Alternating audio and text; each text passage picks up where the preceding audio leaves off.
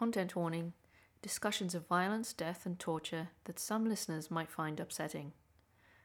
Welcome to the Newcastle Witches podcast. Thank you for listening. This is episode 12, Ann Armstrong, Witchfinder General. This episode is dedicated to Jane Copeland.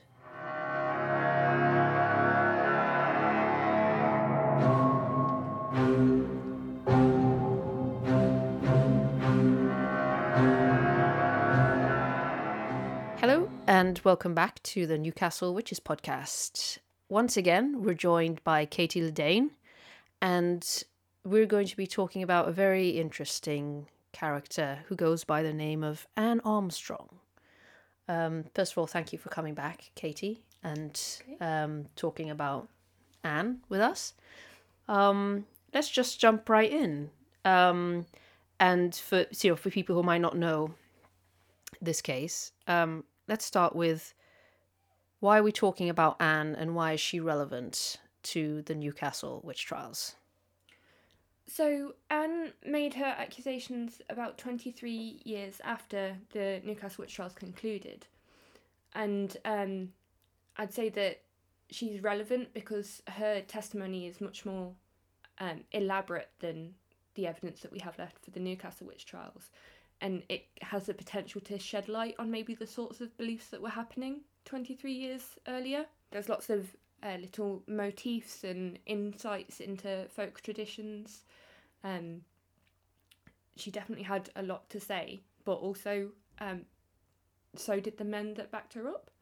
And I think that's why it's important to talk about the case today, because of the way that Anna's kind of been done dirty by historians of the 19th century, and it's kind of carried forward today. So shall we start with just giving people a profile of who Anne was? She was a young girl. She was about 14 years old. Yeah, so she lived in Riding Mill, in and around Riding Mill, at a place called Bertree House, and her mistress was called Mabel Fowler. Could you just walk us through, I suppose, the accusations, like the testimony that she gave? So the testimony begins with an argument over the price of eggs with a woman called Ann Forster. Ann Armstrong's mistress had sent her to buy eggs from Ann Forster, and they argued over the price. And Anne wasn't really in a position to pay any more than the money that she'd had sent with her. And at some point in this argument, Ann Forster sits her down on the ground and looks at her head funnily. And this is kind of known in witchcraft historiography as fascination, to kind of use your eyes to perform magic, is what Ann Armstrong interpreted this as. Oh, wow. So it kind of starts as a quite small experience and then escalates to include about 31 defendants in the end.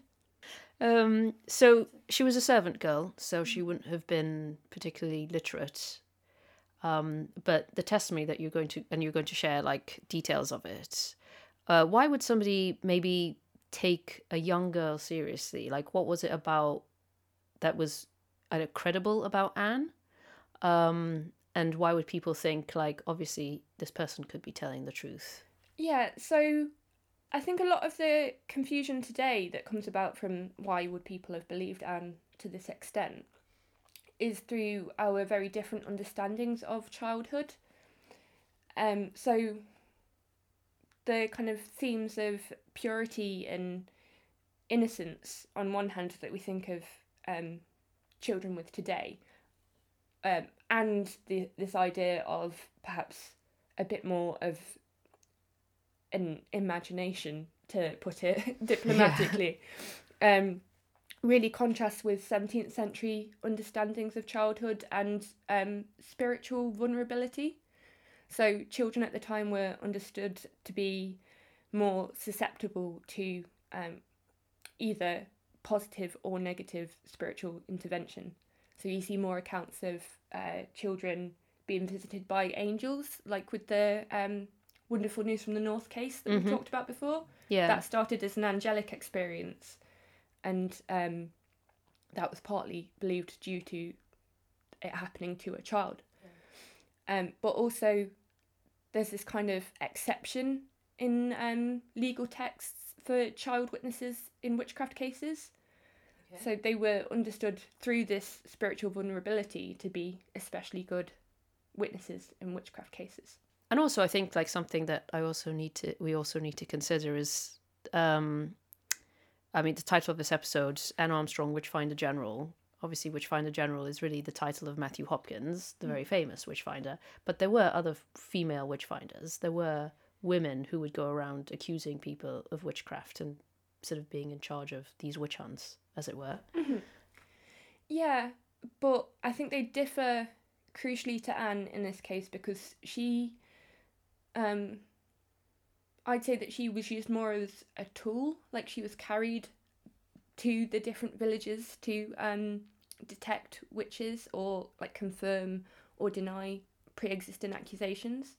Okay. Whereas the most famous female witchfinder, Christian Cadell or Christian Caldwell, depending on the record, she was an active witchfinder herself, but she was only found out to be a female witchfinder when she was caught and captured. So her authority came from dressing as a man. Oh, okay. Rather than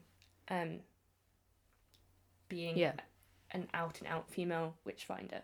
She was eventually transported to Barbados for her crimes. Harsh times. Yeah.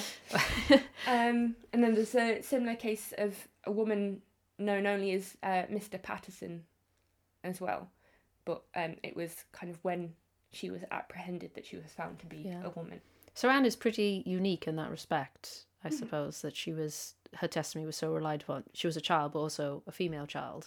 And she's about to accuse a lot of people of some terrible things. Yeah, and she definitely had a kind of different kind of authority to do so. So this idea of power in an early modern context, you don't really think of an adolescent girl as a symbol of that power. Yeah. So shall we dive right into what she said and sort of how it came about? So she went to get some eggs. And then she had the experience with Anne Forster. Later on, she came in contact with a man that's known only in the records as the Raggedy Man. Okay. And he warns her of what's going to happen over the next few days. He says that she would be bridled and ridden to the Witches Sabbath. Bridling is a fairly common folk motif in English folklore, and it's sometimes with the use of an invisible magical bridle, so a sort of harness for horses. Anne is very specific in her language, or the way it's recorded. She says her spirit was turned into a horse. Okay. So she's kind of sidestepping this idea of physical transformation. Yeah. And a more kind of symbolic or metaphysical experience. So she doesn't like shapeshifted. She's like seen her spirit as separate to herself, and it's a horse, which is going to be essentially harnessed and ridden to the Sabbath. Is this what I'm understanding? Yeah. Oh, okay. So a lot of the experiences, the like occasions of being bridled happen to Anne at night. So there's a theory that this is a kind of dream or sleep paralysis experience. And she's kind of articulating this in a way that it is still witchcraft, but she's not so much asking to be believed that she is physically transforming into a horse. Okay. And just a breakdown of the Witches Sabbath, because that's something that we don't really get in English accounts. So it's a meeting of witches and a devil, or the devil, depending on the account, that involves feasting and shape-shifting and dancing, things like that. But in continental European accounts, it gets a bit darker with cannibalism, infanticide, sex with the devil, things like that. And in local cases, we have some small mentions of those themes before. So Jane Martin and Margaret White talk about carnal knowledge of the devil, but we don't really get like this full-scale Witches Sabbath until Ann Armstrong comes along. I'm just intrigued to know why a young girl from Northumberland would have known what a Sabbath is. We're still not entirely sure, but there are theories that she tapped into folk traditions and stories that did exist and kind of adapted more English traditions to talk about the Sabbath in this way. So this Raggedy Man warns her. He's quite specific in his warnings, and again, what he says to her taps into much older folk traditions that we're not really sure where and why Anne would have got this. So he tells her what she's going to experience and that the witches are going to try to persuade her to join them. He actually says to follow their god and that they will allure her with the tricks that they know and that they can get her everything that she desires. But he says that she won't be able to tell anyone about these experiences until she goes into a field, covers her head with an apron, and finds a piece of cheese underneath the apron and eats the piece of cheese. Okay. Yeah, it's a lot upon first reading, but this piece of cheese actually links to a medieval idea of trial by ordeal. Oh, right. And I'm not sure if we've mentioned this before, but the ducking of witches is actually connected to medieval ideas of trial by ordeal as well. And they essentially rely on God's intervention to prove the innocence of the person being tried. So because Anne was able to eat the cheese and tell her story, to people around her, that would have signified that she was being honest. I mean, just taking a step back though, if she did meet a man, a raggedy man, whatever that is code for, and told her those things, I mean, that would be quite frightening. You're 14 years old and somebody tells you that the devil, you're going to be taken to the devil. That's pretty scary. Especially because the raggedy man seemed to know things about Anne that she'd not told anyone else. Okay. So he knew about her encounter with Anne Forster and how Anne had looked her head, is the quote. I mean, that's quite creepy. Definitely, yeah. That he would know those things. Like, I think I would be quite scared and probably be like, oh God, maybe the devil is coming after me then. Yeah. Yeah, so if we believe Anne in this experience, obviously she's going to be frightened and she doesn't have the perhaps malevolent motives that 19th century historians put on her. Yeah, because I would be scared if somebody said, oh, I know you've done that. So I would go and tell somebody. Yeah, exactly. And perhaps Anne only intended to report the encounter with Anne Forster and the Raggedy Man, but she tapped into pre-existing accusations with everyone else. Right, okay. What accusations were they, and how did it escalate then from that encounter? So the Raggedy Man told Anne that Anne Forster would be the first to bridle her and ride her to the Witches' Sabbath. And according to Anne, that is what happened a few days later. But she also saw several other local women at the Witches' Sabbath and could name them afterwards, and what they'd confessed to the devil as well. So as well as the feasting and shape-shifting at the Sabbath, there was a form of inverted Catholic confession. So rather than confessing your sins and being absolved and doing penance and things like that, they'd confess their sins to the devil and he would reward them. Right, okay. So you hear details of what local women had reportedly confessed to, and they tapped into local fears that were already there. So things like laming cattle, making children sick, and things like that. So quite like what we've discussed earlier in the podcast, typical accusations of what would be a witch. This is what Ann Armstrong claimed to have heard. Yeah, and I think in a way that's why her claims took off, because in a lot of English accounts there's not really a concern with the Witches Sabbath and with this kind of large-scale conspiracy of witches, it does come down to more direct acts of harm by magic. Yeah. So by including this inversion of confession in the Sabbath, Anne is fusing atypical and more typical English witchcraft beliefs. So what are the repercussions for people or for Anne from this testimony? So we do see some arrests and some deaths in jail. I think the Ainsley couple, Michael and Margaret Ainsley, die in jail. Okay. But again, from the core accusations from Anne Forster and the women around her, we see that expand across several villages in Northumberland. So how many Sabbaths is it more than one time that Ann Armstrong witnessed things, or is it just this one occasion and that was enough to put people in jail? So Sabbath-wise, Anne says that they went on for 6 consecutive nights. So there's a kind of week of activity, but that then expands further into the men that backed up Anne's claims. Okay.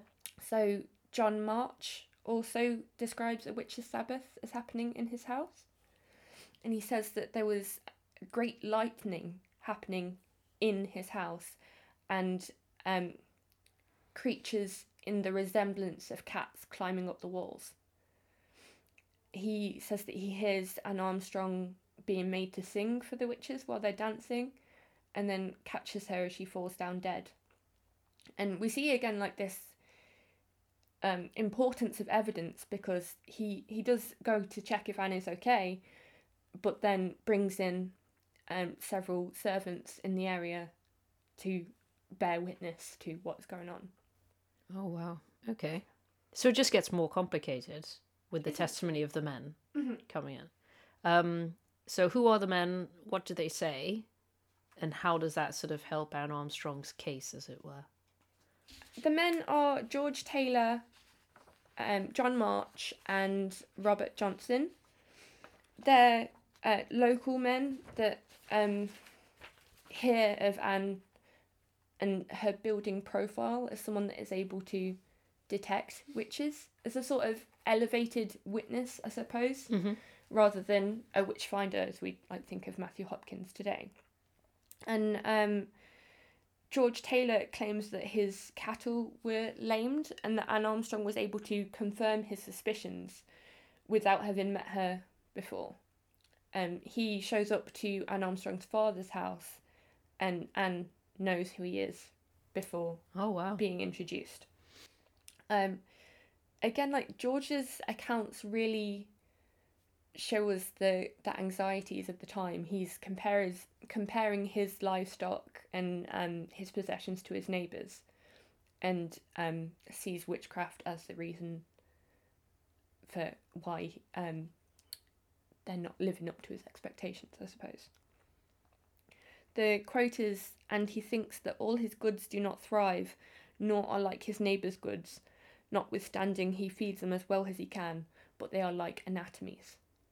All right. Yeah. So his cattle were probably starving, and he was like, "Why? Right. Okay.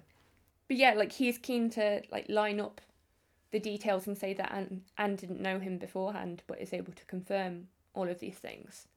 So it's not necessarily on a whim that a lot of these things were kind of reported as in the 19th century. Yeah.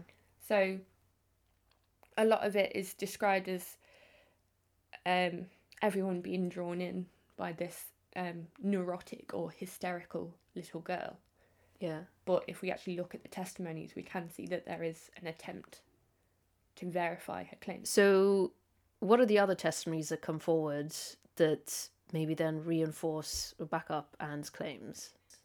So Robert Johnson was a servant to John March, according to the testimony. And his claims are a bit more fantastical than George Taylor. So he says that he woke up to the sounds of a whole army in the other side of his bedroom in the middle of the night. that there was a knock on the door. He went up and pressed his ear against the window, and it sounded like a whole army of men were marching at his door to come in. Oh, wow. Okay. But then he opened the door and there was no one there. He says that he had his mill destroyed, had his master's horse die, and even performed an autopsy to try and find the cause of the horse's death. Okay. So again, we do see like this attempt to find evidence or to find other explanations Yeah. for why this is happening. But if you've got Ann Armstrong being carted around the local villages with claims of witchcraft, we can start to understand why all of these events become tied to the same. Yeah. I mean, side note, horses are actually very delicate creatures and can get sick from a stomach upset and be dead within 24 hours. So maybe that's what happened to his horse. Yeah, exactly. But again, like, all of these experiences are being tied together, so perhaps something that wouldn't have been seen as a supernatural encounter gets lumped in with the spectral army appearing outside of his door. Exactly. Yeah, it's sort of like this, again, like going back to the Newcastle witch trials, lots of things are happening, and you're like, there must be another explanation for this. Oh, there's somebody saying there's witches in the area. Yeah. And that leads to even more testimony. Yeah, definitely. So the horse that Robert Johnson ripped apart belonged to John March, who we mentioned earlier. Okay. And John March's testimony combined with Robert Johnson's kind of works to challenge one of the understandings of Ann Armstrong's accusations. Okay. So with the cases relating to Anne occurring so late into the timeline of English witchcraft, with it having peaked in around the 1640s or so, the cases like it are explained away through the geographical and political isolation of the accusers. But John March mentions that he was making a regular trip to Newcastle, a huge economic centre. Yeah, it was massive, wasn't it? At the time, like, Newcastle was really at the beginning of, well, it still had the coal trade, didn't it? And, you know, it wasn't sort of a small island off the coast of wherever, you know. Definitely not, yeah. So it was connected to both London and Edinburgh. And it's like this big nexus point. And although the Ann Armstrong accusations happen in rural Northumberland, little details in the testimony show us that the villages weren't as isolated as we might see them today. Yeah, certainly. I mean, like, Riding Mill isn't that far away from Newcastle, is it? No. And there would have been trade back and forth. I mean, there were mines and... the coal roads and wagon ways and things. We do have evidence of them being in use for decades, like the 1670s, certain coal roads. Yeah, so it would have been a lot of activity back and forth between the big cities and the smaller villages. Yeah. Yeah. So John March describes a smaller version of this when he's travelling back from Newcastle and a swallow appears and starts flying around the grey mare that eventually gets sick and dies. Okay. And he tries to swat the swallow away, but it's circling and circling the mare, and he argues that this was a witch transformed into the swallow, and that's what made the mare sick. Right. So again, like, John March's testimony is a combination of this more abstract idea of the Sabbath and more familiar English witchcraft motifs of, like, direct harm by magic. Wow. Shall we go back to the Sabbath for a bit and understand a bit more about what was happening in that would have maybe convinced people that these things, like Ann Armstrong was seeing these things. So what else would have happened in the Sabbath? So it's like, in my mind, they're like quite big occasions, I suppose. Yeah. If we can use that word. Yeah, they'd definitely be a lavish feast. Sorry, the devil is described as sitting on a gold throne at the head of a long banquet table. And the witches present wish for the food items that they want and pull a rope attached to the rafters. and when they pulled the rope, the food appeared. I mean, that sounds all right. Yeah. Apart from, the devil's there, but that'd be nice. Like, oh, I want pheasant. Yeah, and pheasant is a good example, actually, because one of the attempts to explain why Anne was making these claims is because a lot of the foods mentioned at the Sabbath were very rich and kind of out of bounds for a servant girl. Okay. So there's like various cheeses that we mentioned before, sack, which is a type of wine, and a crucial one that was very interesting to get into the rabbit hole of understanding what this might mean was capon. Oh, okay. And I don't think this is a thing that we're familiar with today. I think I know what a capon is. Yeah. Yeah. So it's a castrated It's rooster. yeah. Yeah, it's a castrated. It's not a hen. I was trying to where's the word? Yeah. It's a rooster, but it's not a rooster. Yeah, it's a castrated rooster, and apparently the process was done to calm the rooster, hormonally, but also it apparently made the flesh more tender as well. So it was understood as somewhat of a delicacy in a way, but the removal of the testicles is going to tap into wider gender politics at the time. Okay. So the symbology of the capon or capon actually links to the cuckold, the man who develops horns when his wife has been adulterous. Links to this idea of like social inversion and the upheaval of patriarchy. Oh, wow. So All that from a meal, from this bird that's been presented. yeah, Okay. because this is partially because it would often be the farmer's wife that would remove the testicles of the rooster Okay. as well. So that kind of ties into, again, emasculation and this conspiracy of witches. Of course, because witches were trying to overthrow the patriarchy. To a certain extent, it depends who you're asking. Interesting that the leaders of the coveys that Anne talks about were all male, and there were male witches involved. But this tie to like the symbology of destruction of patriarchy is very interesting, and that Anne either knew or was told to tap into. Who would have told her? I guess this is what's really interesting to me, is like, maybe she isn't as, when we say a simple servant girl, maybe she isn't simple, or was she actually being coached, or were there other forces at play here to implicate these families, these people? As I said before, Anne was able to tap into pre-existing suspicions and accusations in a similar way to the Newcastle Witchfinder being able to do that before. Neither of them kind of just showed up and sparked a witch trial around them.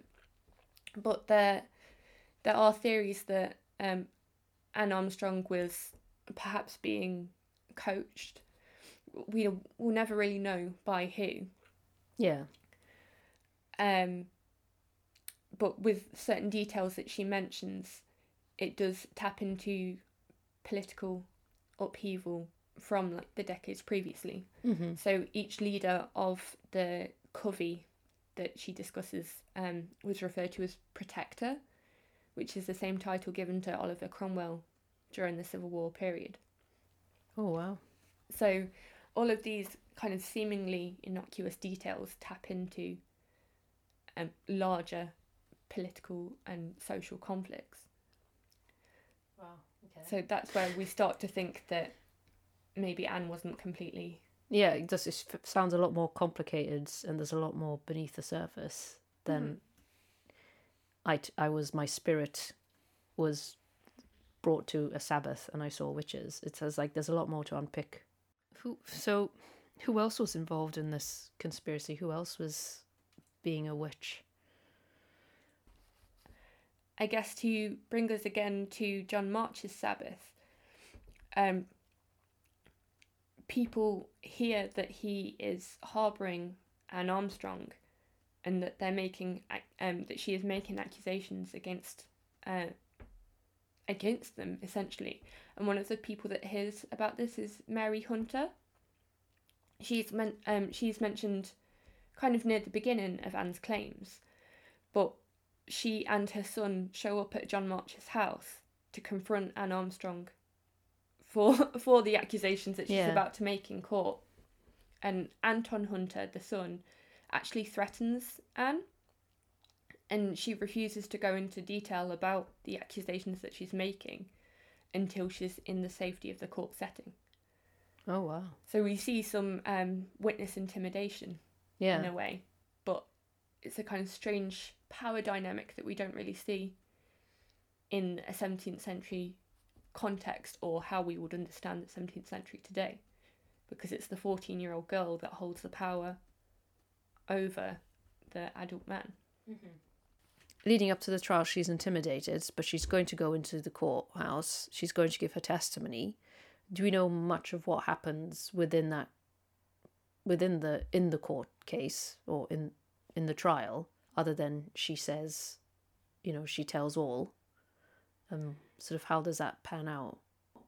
So we see a kind of escalation of her testimony. It gets more elaborate over a few months. Okay. But also the way that Anne signs off her testimony is quite interesting as well. Because as far as we know, Anne was illiterate, mm-hmm. and so we don't get an elaborate signature on it or anything like that.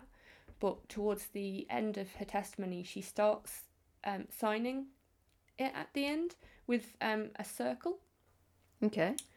And this is kind of interpreted as seeing her input strengthen throughout the case. And that by looking at the actual records rather than any transcribed later editions of it, her input is more prominent, but also it gets very frustrating at the end of the case. So there's no kind of clear outcome that we know of. And the records just end with the phrase, "and further saith not." That's okay. That's it. We get "and further saith not." We don't really know what happens to many of the defendants or to Anne afterwards, but that hasn't really stopped the theories in the meantime. I mean, could it be that people had learned from the Newcastle witch trials and they're like, not this again, we're not going to kill people? Had sort of the superstition moved on in sort of with the legal, because they would have been tried in, I suppose, in a secular court. Mm-hmm. And would those courts be like, no, we've moved on from witchcraft? It could be a thing, but it isn't a crime. Is that a plausible theory? So this is still before the repeal of the 1604 Witchcraft Act. Okay. So there's still the legal framework there to prosecute witches. Okay. But we don't really see this happen, and in this case, definitely.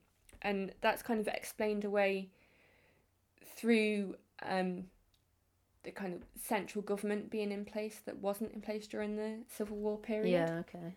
But locally, we do see some of the same officials involved in Ann Armstrong's accusations as were involved in the Newcastle witch trials of 1650. Okay. So there is the scope of a reluctance to go through the Newcastle witch trials again, especially with the Witchfinder being exposed as a fraud. Mm-hmm. So there is the idea of not wanting to be taken in again, especially when it is the possibility of 31 executions. Yeah. That's going to affect a lot of people in the local communities around it, around the central case as well. So again, it is a high stakes scenario. It's not this kind of whim that exactly witchcraft gets boiled down to in popular understandings today. Mm-hmm. So I'd say that we can link the Newcastle case as being within living memory, and as an explanation for why Ann Armstrong's accusations didn't go any further. Sort of what happened to Anne afterwards? So Anne disappears from records. There are various other Ann Armstrongs that pop up in records. There's some records of marriage and burial. And those would be the most obvious ones, I suppose. Definitely, yeah, but it's hard to pin down, is this the Ann Armstrong? Yeah. Okay. And what does pop up in popular legend is on a display board in the pub that stands on the grounds of the inn that the Witches Sabbath was said to have taken place at. And it says that wax was melted and poured over Anne's body by the accused witches, and then remelted and poured down her throat. And the pub display board really confidently asserts this was the recorded punishment for a snitch, I suppose. Oh my goodness. But if you try and research that as a recorded punishment, it kind of dematerializes very quickly. Yeah. I think the same display board mentions that she might have been hanged by the witches in the cellar. There's reported ghost sightings in local newspapers, or that she might have committed suicide. It's only just dawned on me now that we're talking about it. Like, what happened? Like, there weren't any prosecutions. There would have been some kind of retribution, whether it was benign and sort of like, she's the outcast, nobody likes her, she'll accuse you of being a witch, don't go near her, to, full on murder. Oh my goodness. Yeah. And I think that people thinking that there must have been some sort of retribution, there must have been some sort of consequence for Anne, is what has led to these kind of confidently asserted outcomes, because there isn't a kind of satisfying conclusion to the story. I'm going to go with the optimistic one and say that she ran away and found a better life. I think she would have had to have moved. Yeah. There's no carrying on day-to-day life. Exactly. After this, looking your neighbours in the eye when you've said that you saw them at the Witches Sabbath. Yeah. Golly, yeah, poor girl. She would have definitely had to... Yeah, you can't hang around after that, can you? No, I think it'd be more than a little bit awkward. I hope, Anne, I hope you fled and found a better life. That's what I hope for Anne. So do I, but I think it starts to get really unfair when the injustice that she faced continues into the 19th century. So when people start talking about the case again, all of the blame is focused on Anne. We sort of lose trace of John March, George Taylor, and Robert Johnson. And the spectre of anybody who might have been, as you say, like coaching her and giving her more information. Yeah, so all of those figures kind of fade into the background, and we get Anne being described as playing the part of Matthew Hopkins. Yeah. And into the early 20th century, Cecil Lestrange Ewan, a prominent witchcraft historian, described her as a neurotic wench. Oh, wow. Kind of, yeah. Firmly places the blame on Ann Armstrong being neurotic and hysterical. Not to minimise, obviously, what she was doing, because she could have, as you said, resulted in the murder of 31 people. Definitely. For witchcraft.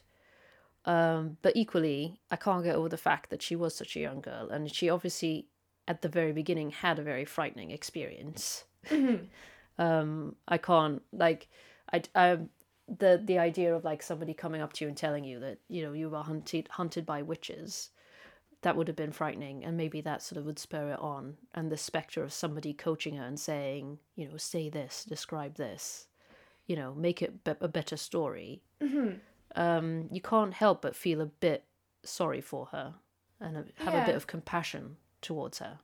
Definitely. It's kind of hard to, on the surface, it's hard to say that, like, I sympathise with someone that accused 31 people of witchcraft. But given those circumstances, and with the very real possibility of genuine belief, it's becomes less hard to recognise the injustice Yeah. done to Anne herself and the consequences that she might have faced. And the fact that that's kind of continued Exactly, yeah. throughout history to where we are in the present. Especially because she stands in such stark contrast to the Newcastle Witchfinder. Yeah. So with him, there's this clear financial motive. But with Anne, we don't really get that at all. Mm-hmm. No, absolutely. I think she's a fascinating character. And having gone through this journey of like understanding the Newcastle witch trials and then coming to this case, it's been very interesting to unpick. So as always, I really appreciate you coming along and sharing all this knowledge. And I'm sure if anyone stopped Katie in the street and asked them, can I learn more? I feel like you'd be happy to oblige because there's a lot to say about Ann Armstrong. So thank you. Definitely. Once I get started, it gets difficult to stop. So thank you for coming back, and thank you everybody for listening. You've been listening to the Newcastle Witches podcast. Thank you for joining us. We will be back again soon with a new episode, They Live Among Us. In the meantime, you can find us on social media under the Newcastle Witches podcast.